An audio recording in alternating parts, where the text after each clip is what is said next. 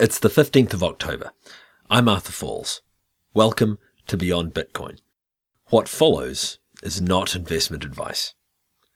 The blockchain is not a wheel. It's a massively distributed cryptographic ledger, and those can be reinvented. Today's guest has done just that with Kryptonite. It's been around for a few months now, and initially didn't leap out at me from the noise of altcoins until JD, also known as Bitfreak, suggested I check it out. The first thing I noticed was a slew of powerful features absent from other coins, but there's more to it than an exotic feature set. By successfully developing a blockchain scheme, known as the mini blockchain, which is resistant to bloat, JD has addressed some of the biggest hurdles in the path of greater network decentralization. With CPU mineability and a blockchain small enough for the average user to download and store, massive decentralization is achievable under proof of work. And using the smallest possible transaction size allows for the most efficient node it is possible to build. And the story of its creation is pretty inspiring too.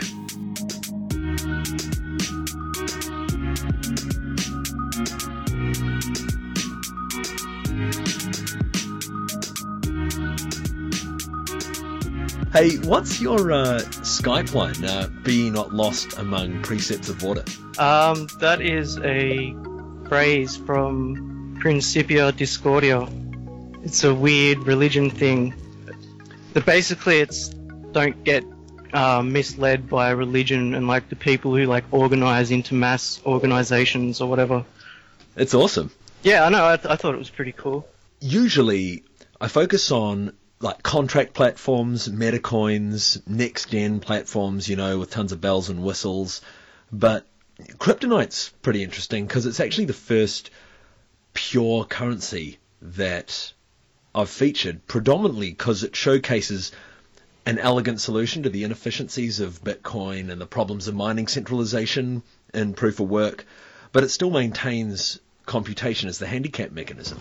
So it's pretty unique. Yeah, it is very unique considering compared to every other altcoin. It's very different on a very fundamental level. And you probably on this show you probably always discuss coins with all sorts of advanced scripting capabilities. But here we don't actually use scripts at all. We just have a predefined limited set of transaction types. I'd like to look at the unique benefits of the Kryptonite currency and then dig into the design peculiarities that enable those benefits. Well, the main thing that we tried to solve with Kryptonite and the mini blockchain scheme, that's the scheme behind Kryptonite. The main thing we were trying to solve with that is the blockchain bloat problem, which is the main scalability issue, which is a very big challenge for most cryptocurrencies out there at the moment. Especially the coins that use advanced anonymity techniques, like Monero. That already has a huge blockchain, and that grows extremely fast because of all the extra stuff that they have to cram into the transactions or whatever. I'm not exactly sure how it works, but that I believe that is the main reason why Monero, why that blockchain grows so quickly. So what other stuff do they have to cram in? I think it's all has to do with the ring signatures and all that sort of stuff. And so that's one of the other reasons why we didn't really focus much on solving the anonymous transaction issue, because we just wanted to mainly focus on solving the scalability issue. And then maybe later down the road we will start focusing on anonymity. Anyway, so the main focus was just solving the scalability issue, and that's why it's called the mini blockchain scheme, because we have this sort of miniature blockchain thing. Well, it's not really miniature in any way, it's just we can forget about old transactions. As you said, we'll get into that more as we move on. Well, yeah, let's go into the kind of the unique feature set, and then let's move from there. Yeah, there's a couple of new really interesting features that Kryptonite has. One of those features is withdrawal limits, which means you can only send a certain amount of coins from a specific address, if it has a withdrawal limit set on that address, then you can only send out a certain amount of coins per block, depending on what the withdrawal limit is. So say it's like 1 XCN, 1 kryptonite coin per block. That would be the maximum amount that you could send out of that address every block. And the main reason for having such a system is to enable secure zero confirmation or low confirmation transactions. Because when a merchant receives a transaction from an address which is limited in that way, then they can know, alright, if the balance of this address is a lot higher than what the withdrawal limit is, they can calculate exactly how many blocks before that address can be emptied, even if the owner of that address sent out the maximum amount of coins every block as fast as possible. The merchant still knows, as long as they get their transaction into the block before that time, they are guaranteed to get paid.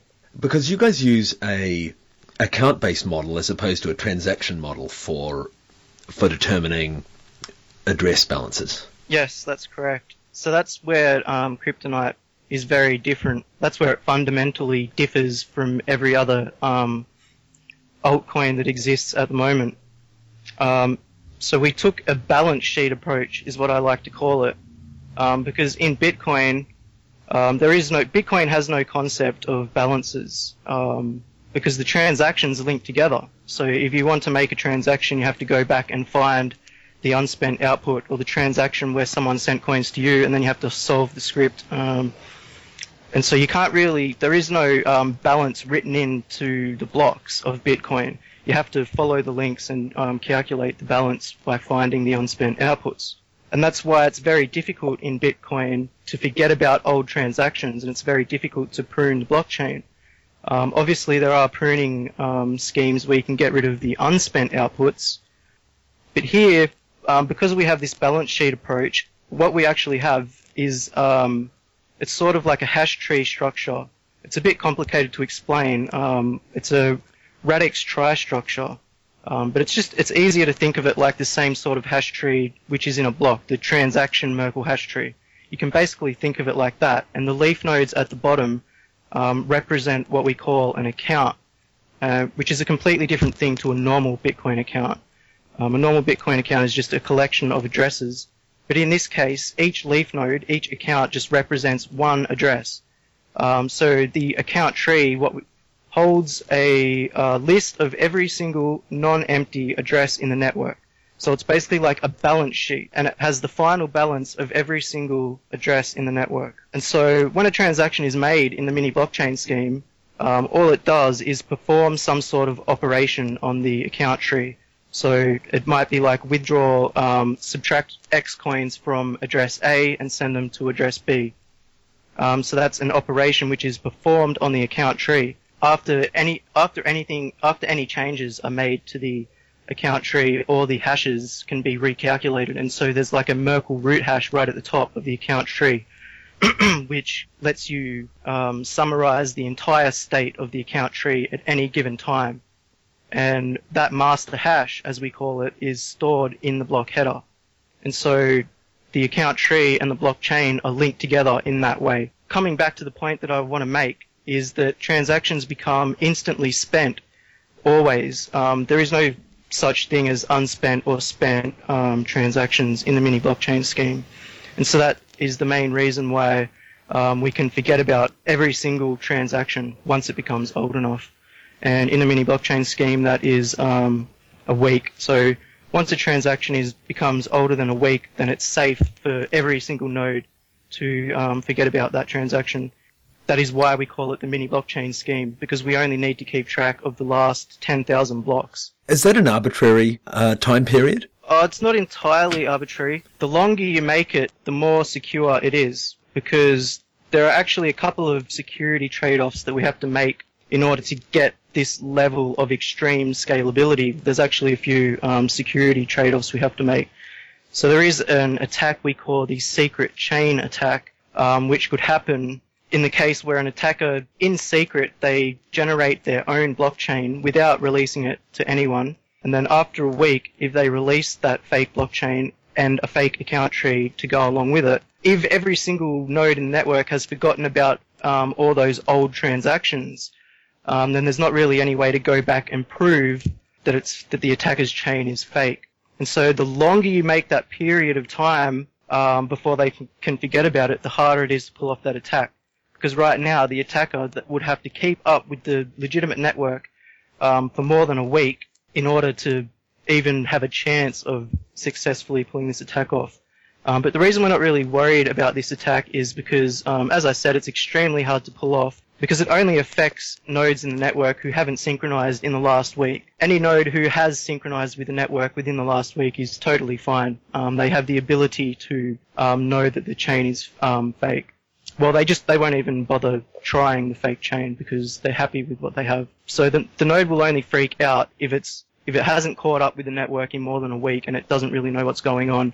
And then it sees these competing blockchains and it can't really tell which one is the correct version because it can't go back and look at the historic data. And the other thing is it'll only really happen if that historic data doesn't exist, if every single node has forgot about it. So it's really an extremely unlikely attack that will get pulled off. We thought a week would be probably the ideal amount of time, not too long and not too short, because the shorter it is, the quicker you can synchronize with the network and become a full node. Because that's the main idea, is you only need to download the last 10,000 blocks and the account tree and the header chain. Just with those things, you can become a full node in the network. So yeah, the shorter you make it, the more mini it is. And I suppose also the more distributed the information required to stay faithful to the legitimate balances in the tree. Yeah, because the smaller it is, the easier it is for anyone to join. And so Satoshi said the main solution to this increased difficulty of joining the network and becoming a full node, as the Bitcoin blockchain gets bigger and bigger and bigger, it gets harder and harder and harder to become a full node. And Satoshi said basically the only real solution to this is just to allow it to become more and more centralized and allow pools to deal with the mining and just allow it to become more and more centralized. And I don't really think that was an entirely good solution. So with the mini blockchain scheme, yes, things can remain a lot more decentralized because it's so much easier to become a full node and you can help out the network do everything that it needs to do. You're not just a light node. You actually have everything you need to validate transactions and mine blocks and do whatever a full node can do. On the subject of the, what did you call that attack? The secret chain attack. The secret chain attack. What about the familiar double spend attack that we have where a small fork is created and then accepted by 51% of the nodes? Is that still an issue? Yeah, that's pretty much the same issue as it is in Bitcoin. But that's one of the things that that withdrawal limit solves, because it's much harder to double spend if it takes a long period of time to empty out your address. Because if the address is limited, then you can only withdraw a certain amount of coins per block, and so it takes a long time to empty out the address.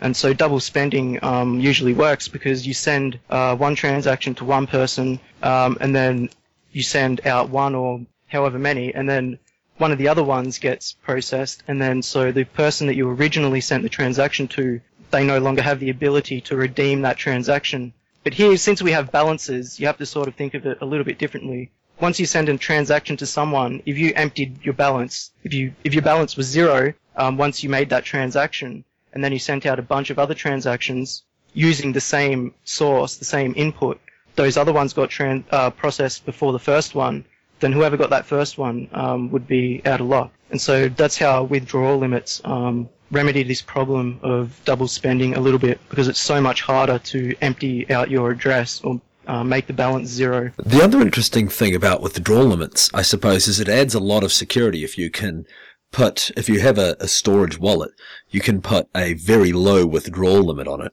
And then when it comes to actually removing the funds, you could then increase the withdrawal limit for that single transaction, which would act as a time lock, I suppose. Yeah, I suppose.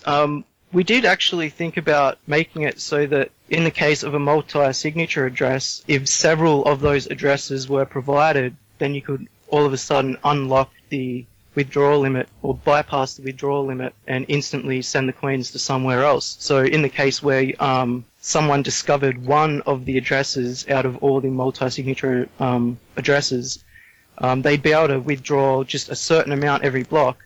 But then if all the people who owned that address got together and combined their addresses, they'd be able to quickly just withdraw all the coins and stop the attacker from being able to steal too much out of that address. I see. That's awesome. That's quite a... But the problem, obviously we didn't actually implement that idea because then that would bypass the idea of making zero transactions more secure.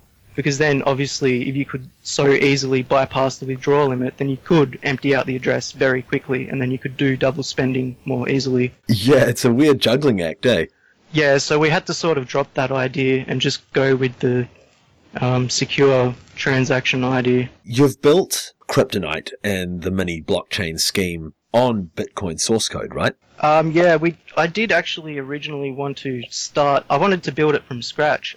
I'd want to be clear, I didn't actually code any of it. I had to hire a developer to code it because my C++ skills are fairly poor. I'm only a website developer, so I had to hire someone to do it. I did suggest that we start from scratch, but he thought it'd be a lot better just to start with Bitcoin because so much of it was already being thought through really well, and it was just a really robust and stable framework to start from. And there's countless people thinking about every little security aspect, and so we thought if we started from scratch, we probably would have just been leaving too many attack vectors open, and so we went with the safer avenue. Well, it's kind of like building a ship that you know is going to be leaky, I think. So how did you get into this whole field? If usually you're used to these people who are currency enthusiasts or cryptographers. I mean, web development is kind of, it's a far cry from, the area of expertise that a lot of other people seem to come at this with. Yeah, no, that's a good question, actually. I heard about Bitcoin somewhere on the internet a few years ago. I think it was sometime 2010, somewhere in that year. And so I got in the point where it was still below $5 per coin. And that helped fund the development for Kryptonite. It's just over time, because I was an early user of Bitcoin, and over time I just noticed that the blockchain growing, and I noticed there wasn't really any satisfying solution to this problem. And I felt like there needed to be a true solution to this scalability issue. So I just started thinking about it, and I sketched down notes. Every day I just think a little bit about it. And eventually I came up with something that I thought would be able to work, started making some posts about it on the forums, on the Bitcoin Talk forums, just got some input, and over time it just evolved into what it is now. And then eventually I was able to find this developer who I was able to pay to get it developed, so it actually did cost quite a bit of money to get it developed. Yeah, so that's about the story of Kryptonite. Bitcoin developers are few and far between. It's awesome that you managed to find someone. Yeah, I was lucky. It took quite a while to find someone with the expertise. I mean, the guy I found really is quite a genius in his ability to not only understand the scheme that I was proposing, but then also foresee things that even I didn't and account for those issues.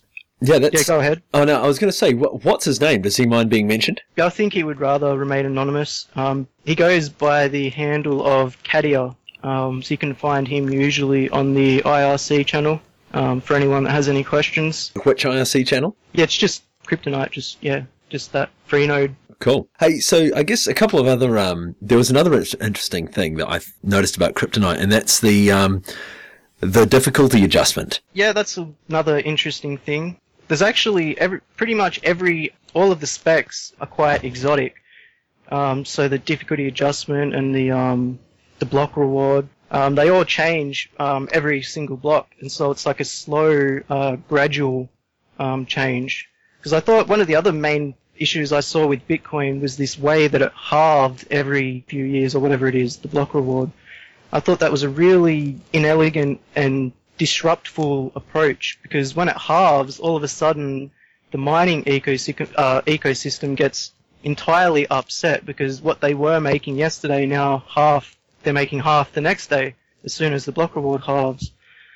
So I just didn't think it was a very intelligent approach, and so we went with this more gradual approach where the block reward will slowly decrease over time. And as you said, the difficulty is a little bit more complicated. It's basically like a moving window. It looks at the last, I forget exactly what it is, 1,100 blocks or something, and it looks at how fast they were generated. That window of time basically follows with the tip of the chain, so it's only looking at the time of some last period of blocks, but that actually updates every single block. What's the equivalent halving time? 10 years, 10 years. So the block reward will be half of what it started as in 10 years. But as I said, it will slowly drop. It won't just suddenly halve at some point. The reduction in dilution is really slow. Yeah, it is quite a long mining period. I think it's more than 1% of the total coin supply has already been mined, and we've only been running for a few months now.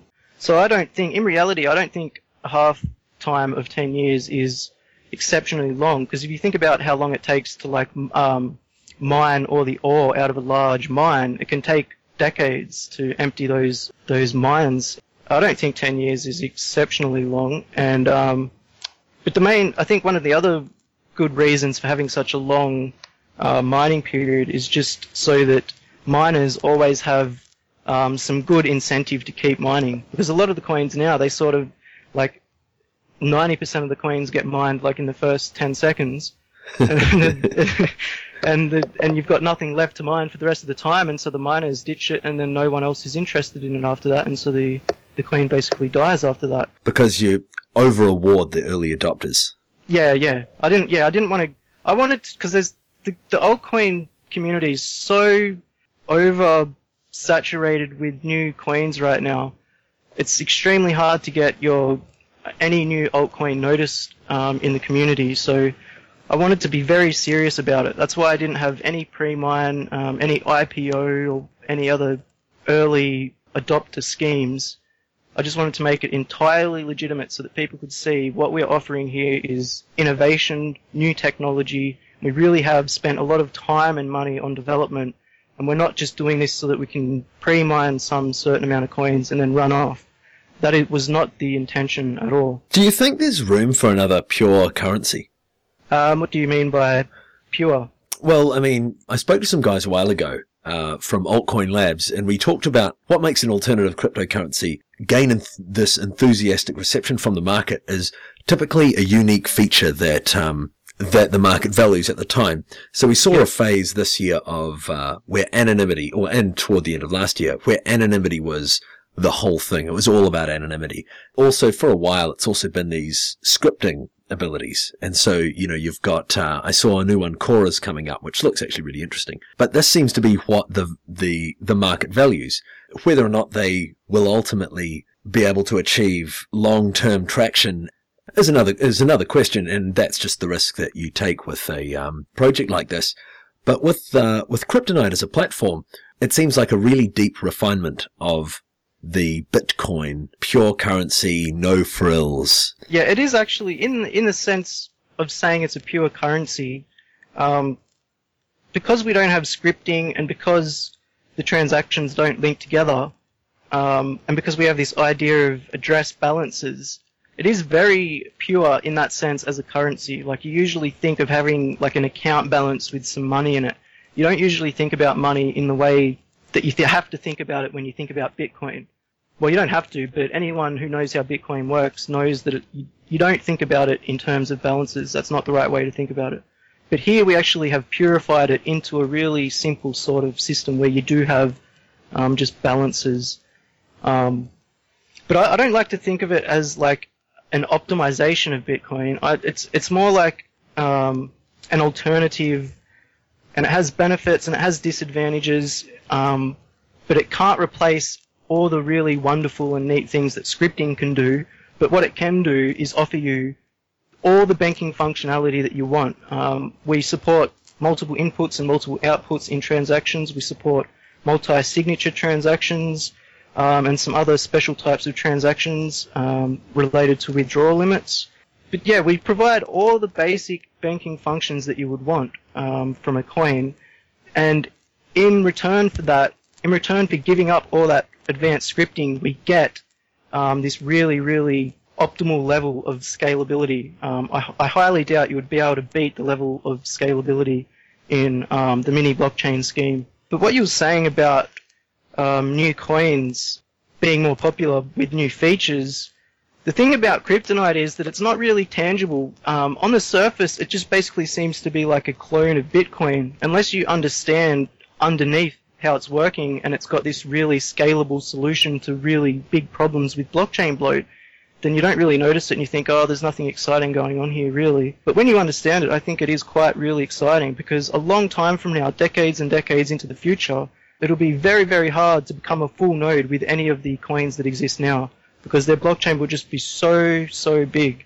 And it will take a very long time to download and process and go through all the transactions. So really, that decentralization, it's interesting. It's a problem that I mulled on for ages and then kind of gave up on, because I just did not see.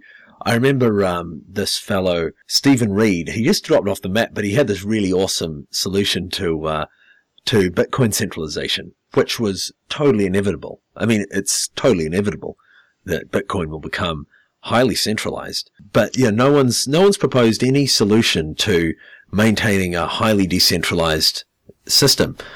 But I wonder, what about transaction times? Is there much of a compromise? Everything about transactions is a little bit faster in a mini blockchain scheme, because you don't have to validate complicated scripts, because you've only got like a predefined set of transactions, which I just mentioned a second ago. So everything is pretty much, and because they're smaller as well, because they don't use scripts, so you can you get more bang for your buck. You can fit more transactions in every block. So yeah, everything is a little bit quicker and a little bit speedier, and it also, because we don't have to worry about blockchain bloat so much, microtransactions are also much more plausible, because we don't have to keep that dust hanging around for however long, because all transactions are instantly spent. So when you're sending coins to an address which already exists in the account tree, it pretty much doesn't matter how small the amount of coins you're sending is. It's irrelevant, because you can forget about that transaction later. And all that matters is that we're not bloating up the account tree. And so that's why I said only to an account which already exists in the account tree. So if you want to send a really tiny amount to an account which has a zero balance, which doesn't yet exist in the account tree, it's a little bit harder, because the amount has to be higher than the transaction fee. And that's just to prevent because that is the one aspect of the mini blockchain scheme which will grow over time, is the account tree. Because as more and more people join the network, you'll get more and more addresses saved into the balance sheet or the account tree, and that will grow and grow and grow. But right now it's still extremely small. It's like 100 to 140 kilobytes in size. It's very, very tiny, and there's quite a number of addresses already in the network. So it's quite amazing how small it still is. This makes me think of this idea that I come to quite often these days, a spectrum, where you have on one end centralization and on the other end security and decentralization. And there's this kind of heightened efficiency for going for a centralized approach. And the more decentralized, the more secure, the greater the blow to efficiency. But this seems like a way of mitigating some of that cost and moving to a more decentralized and more secure model. In fact, this seems to be an almost perfect solution for a decentralized ledger. Yeah, as I said, I don't think you'll get much better than this for a decentralized cryptocurrency scheme. I don't think you'll get anything more scalable than what we have here. It's reaching the limits, because you've got this compact balance sheet, and you've only got a certain number. You're only keeping track of a certain number of transactions which recently occurred. So I don't think you'll get much more scalable than this. But as I said, there is a trade-off, and that trade-off is related to the secret chain attack and all that sort of stuff. But as I said, that's not really a huge worry for us, because it's so difficult to pull off. The other thing I forgot to mention in relation to the secret chain attack was also the community checkpoint idea. So even if somehow an attacker did manage to pull it off and they were successful and somehow they tricked everyone in the network to start using their fake blockchain, we could just implement a new checkpoint into the client, and then people would update to the new client, and then they'd know for sure that they were on the right version of the chain because it's hard-coded into the client. That's almost the secret chain attack that you describe is kind of like a 1 week or week-long fork going in one direction, accepted by, presumably, a bunch of nodes would still have the correct chain, and you could manually make that switch. Yeah, it's basically just like a week-long fork, but it has to be secret because they have to wait, as I said, a week, because after that point, then you can start forgetting about old transactions. But the only way it would really work is if all those old transactions didn't exist anymore and everyone forgot about them. So there are a lot of different things working against the attacker. It seems totally like out of this world. Like you'd have to match the entire network hashing power, build your own chain, and then somehow propagate that back into the network. Yeah, because they have to do that by secret. They have to do that by themselves in secret with whatever computer they have. So they have to match the entire network for more than a week. And then even after that, and they release it, it's extremely unlikely anyone would even still fall for it because people still have recent blocks, and they'd have to do it for a lot longer than a week for it to have a chance of working. Yeah, it sounds sweet. Like it doesn't really sound like a real security hole. I mean, it's an attack vector, but I mean, you're climbing Everest to get there. Yeah, but that is the trade-off which you have to make to get this extreme level of scalability. But as I said, I don't think it's a very worrisome trade-off. The other trade-off, actually, which is worth mentioning also, is that we don't have the ability to do complicated scripting. So we have to give up that complicated scripting stuff as well. But I don't think that's really something that's a huge trade-off either, because in reality, Bitcoin has a fairly limited set of standard transaction types. So if you want to write a script which is not a standard script, it's very hard to get that transaction propagated and get it into a block. And it's getting even harder now because they're implementing all sorts of safeguards against transaction mailability.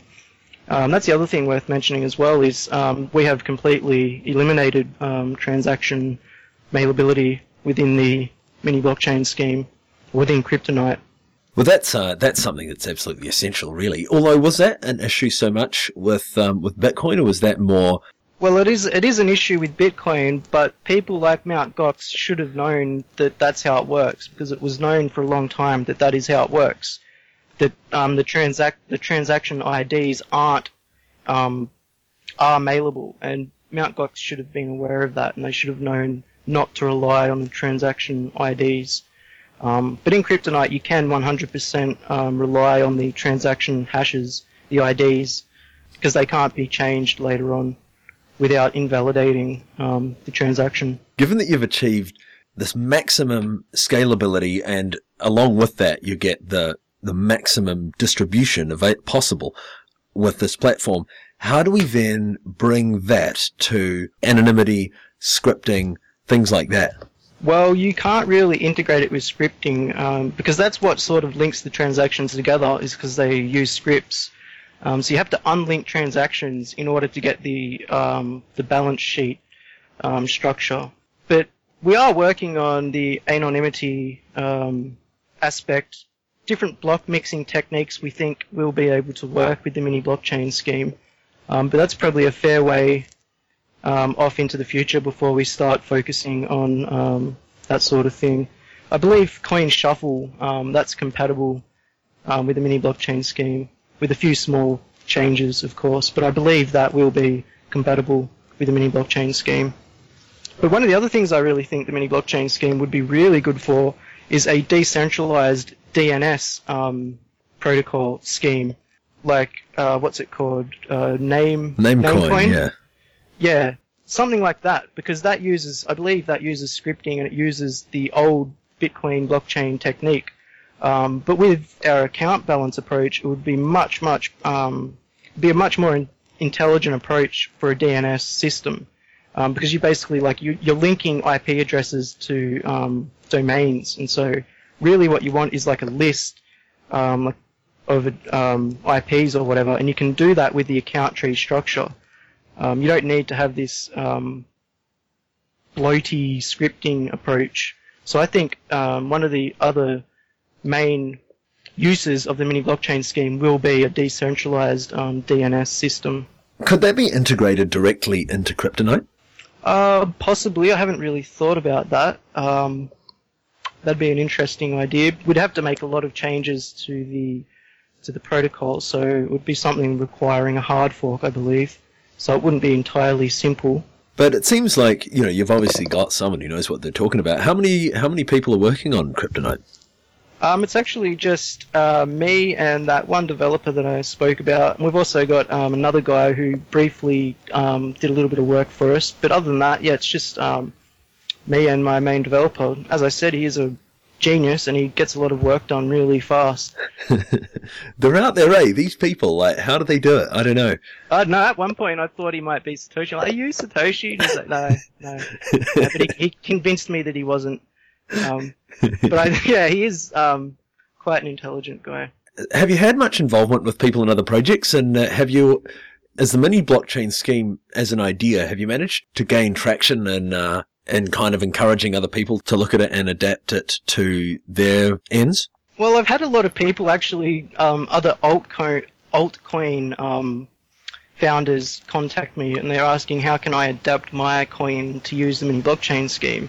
Unfortunately, the sad answer is always, if your coin uses scripting, well, then you can't really transform it into a mini blockchain scheme, because you need to be able to de-link the transactions, and scripting obviously links them together in a way where you can't de-link them.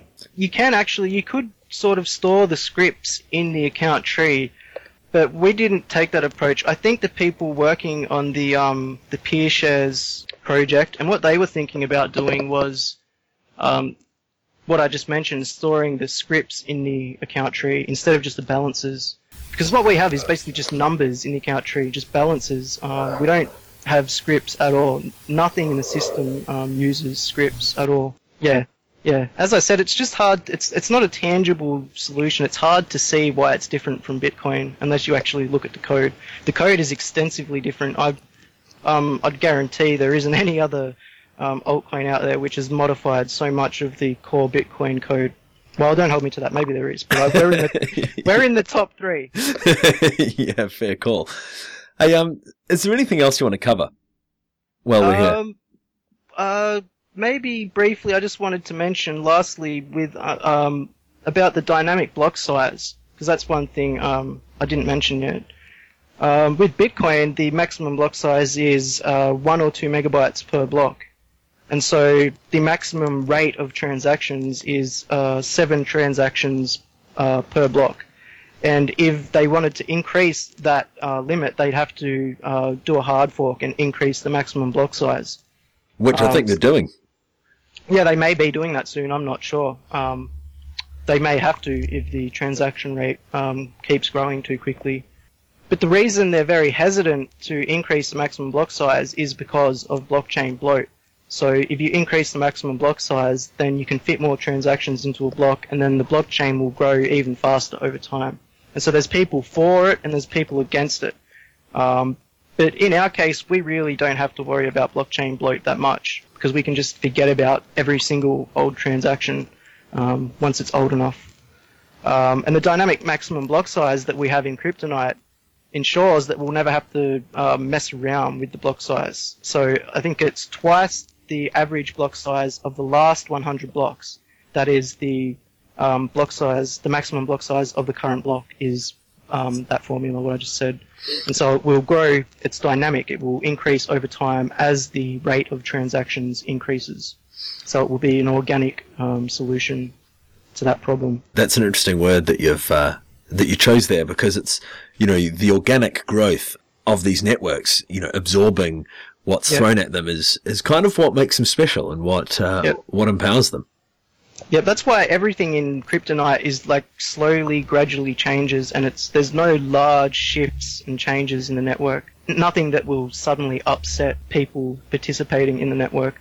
So everything is organic and as smooth as possible. Do you have an email address where people can contact you, or like one that you don't mind getting spammed? Just contact@cryptonite.info. You can just find that on the website. There's a contact page and you can fill out the form and whatever. But usually we're on the IRC on Freenode, just #Kryptonite at Freenode. So, I mean, I guess before I go though, I may as well get some bio. As far as education, and you started using Bitcoin like way back in the day. Did you read about it on Boing Boing? No, I can't remember exactly where I read it. It was somewhere. I think it might have been like a conspiracy forum or something, and someone's like, "Oh, the New World Order is trying to implement digital currency or something." But I can't remember exactly where I read it. Yeah, it's funny, eh? Like, it was out there. I remember seeing it at $2 on Mt. Gox. And, don't be silly. Yeah, even when I first learned about it, I think it was $4 or $5, and I'm like, geez, it's more than $1. I'm not buying this. But I eventually learned about it, and I convinced myself, wow, this is really amazing stuff. I'm definitely getting in on this as early as possible. And even a year later, or a year after that, I'd still kick myself for not buying any the day before. Because you never know when it's going to go up or down. It's crazy. What killed me was I needed a computer. I needed an excuse to build a really powerful computer. And it was at $2. And I was like, that's it right there. I'll make Bitcoins. Or I'll just buy a couple of AMD cards. I think it was the 4700s or something were like recommended good cards for mining Bitcoins. And I was like, there's a good idea. And my mate's like, dude, this sounds like the biggest crock of bullshit I've ever heard. Before you waste all that money, think about it for a second. I was like, hang on, you're totally right. Yeah, no, that's what everyone said to me as well. You're insane for spending money on these imaginary things. But yeah, they don't say that anymore, do they? Do you know how many unique users you have? Not sure. I think there's a few thousand active addresses right now. Active meaning a non-zero balance.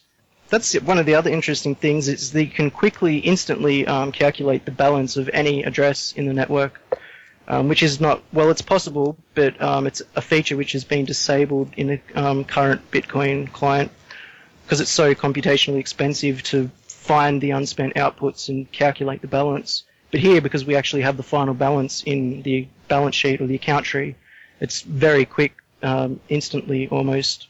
For the longest time, I was all anti proof of work, yay proof of stake. But I'd like to see at the very least a 2% dilution in any proof of stake scheme. Just otherwise, you're rewarding the early adopters way too much. Yeah, I'm not a big fan of proof of stake, so yeah, we tried to avoid that. Yeah, I'm not a big fan of it. That's all I'll say.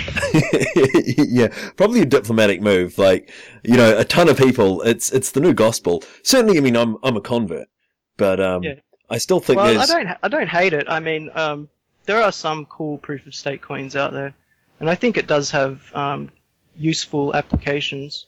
Yeah, but we just wanted to keep it as close to Bitcoin as possible. Like, we wanted to keep it old school, if that's the right word. I don't know. No, so we just wanted. Yeah. Yeah, we just wanted to follow the original ideals set out by Satoshi, but just sort of improve things which I really thought like artifacts of the original Bitcoin design. Things that really weren't thought out as well as they should be. Like the halving block reward. I don't really think that's a great... the way it works in Bitcoin, how it halves after a long It's really clumsy, eh? Yeah, I don't really know why Satoshi did it that way. But anyway, it was good chatting. Yeah, totally, man. Good ideas, too. Alright, no problem, Arthur. Thanks for having me on the show.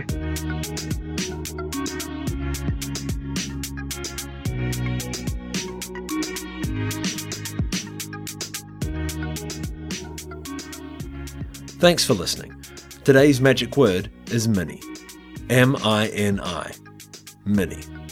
Pertinent websites and contact info can be found in the notes. Thanks to Cesis for the tunes. Reach me at beyondbitcoinshow@gmail.com.